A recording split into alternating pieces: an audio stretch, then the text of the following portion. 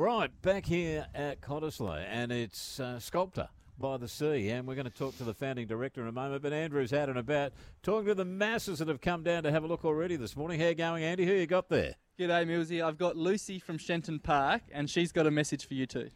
My dad is a massive fan of you too. We were driving past and he goes, "Oh my gosh, it's Carl and Millsy. You got to take a photo. You got to grab a drink bottle." And I'm like, "Dad, I don't listen to Carl and Millsy." And he's like, "No, I love them so much. I love them so much." And I was like, "Dad, are you fangirling just a little bit?" And he's like, "Yeah, I love them so much." So I'm the daughter of one of your biggest fans, so I just wanted to come and say hello to you guys. What's Dad's name? You might as well finish him Matt off. Lawrence. Matt Lawrence. Well done, Matt. Your daughter's just finished you up beautifully. Give him a drink bottle. Here you go. Cheers, thank you. Thank you, Luce. Well done. Now, David Handley is with us. He's the founding director of Sculpture by the Sea, and I've got to say, it just gets bigger and bigger. Welcome, mate. Thanks for having us down here. Thanks, Steve.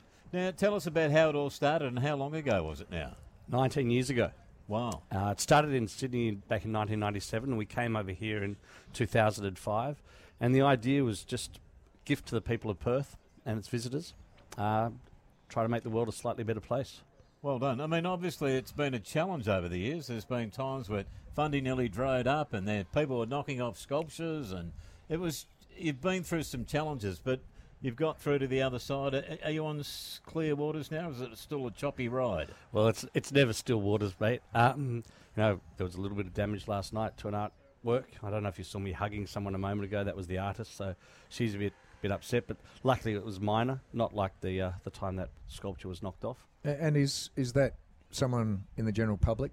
Yeah. I mean, it's just a disgrace, isn't it? Some of the stuff that goes on after all the hard work that goes into, making this art. Now, there is 71 sculptures on display, but the international aspect, it's unbelievable. Czech Republic, Ukraine, Finland, France, Mexico, Italy, Japan, New Zealand, USA, Switzerland, South Africa are all represented, as well as our magnificent country, territories and states. How do you go with the international contingent and getting them here? Well, it was pretty tough during COVID.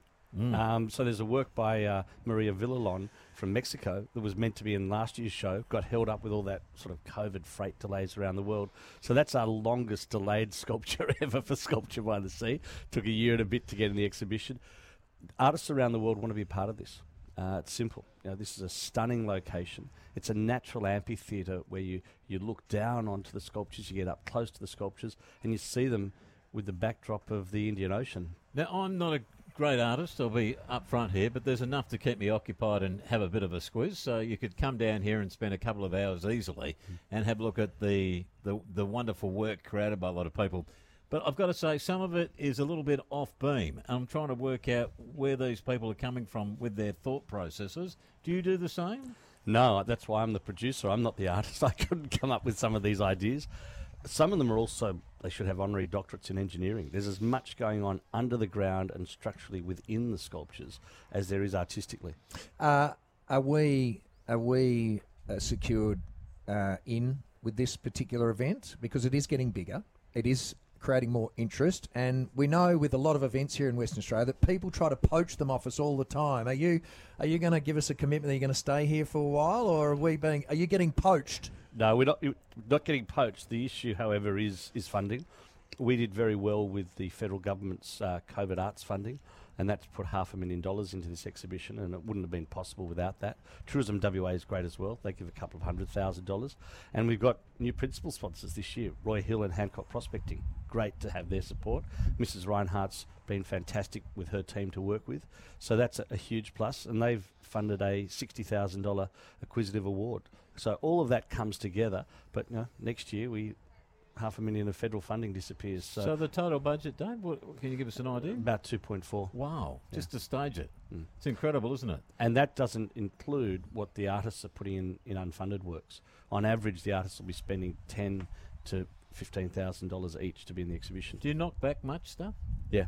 We have an independent curatorial panel that reviews all the submissions, and about only 1 in 3 gets in. Is that right? Yeah. Actually, more like 1 in 4, I should say. So we've got 71. Is that about as many as you can have? We'd like to have about 70. That just feels right. But it's also the scale. I mean, look at the size of some of these sculptures. There's a lot that's gone into that. There's 50,000 bottle tops. Yes. In that work. I mean, that's a lot of collecting. It's a lot of making. You see the bloke, or the person that created that, the one that's in the fetal position on the side. I mean, fair dinkum. I'm missing one top. I've got to ask, what happens to them? Do they get sold, or what's the go? A number of them get sold. We've already sold 6 or 7, and the major collectors around Australia and sometimes overseas will buy them. Some will go to the Bondi show. Some that are here have been in the Bondi show. We in particular want to do that for the international artists who've freighted them out here at their own cost. And some are only meant to last, for the period of the exhibition. Now, David, I think Andrew may have put on our social media some crows that were down there playing with mirrors. Did you get a chance to see the crows in action this morning? Stone the crows, you're absolutely right. They are reflecting in one of the artworks, which is they think it's an enemy, and they're just banging their heads. Anyway, we don't want the RSPCA down here. No. It's on right through until the 20th of March, and pretty well from the time the sun comes up until the sun goes down is the best time to view it. But this year we've also got a work by Takeshi Tanabe from Japan that's beaming 3 kilometres up into the night sky. It's off the end of the groin, and it goes right next to the Perth to London flight. So if you're going to Perth to London in the next couple of weeks, try and get on the right-hand side of the plane. Fantastic. I'd encourage you to get down because it is always different. That's the good thing. You don't know what to expect when you turn each corner. So, David, congratulations. Well done for keeping it going. Long may it live. You're a young man, so you've still got another 40 in you, I reckon. I'm 57, thanks. That's right. You'll be 97 when you conclude. David Handley there, founding director of Sculpture by the Sea on at the present time. Dave, what's your lucky number between 1 and 21? 4. If you're caller number 4, you can win $1,000 courtesy of David's selecting number 4, and the $1,000 minute coming up right now for PWD. Be the 4th caller through on 133 882. Answer 10 questions, and $1,000 jumps in your kick. 133 882, 24 past 7.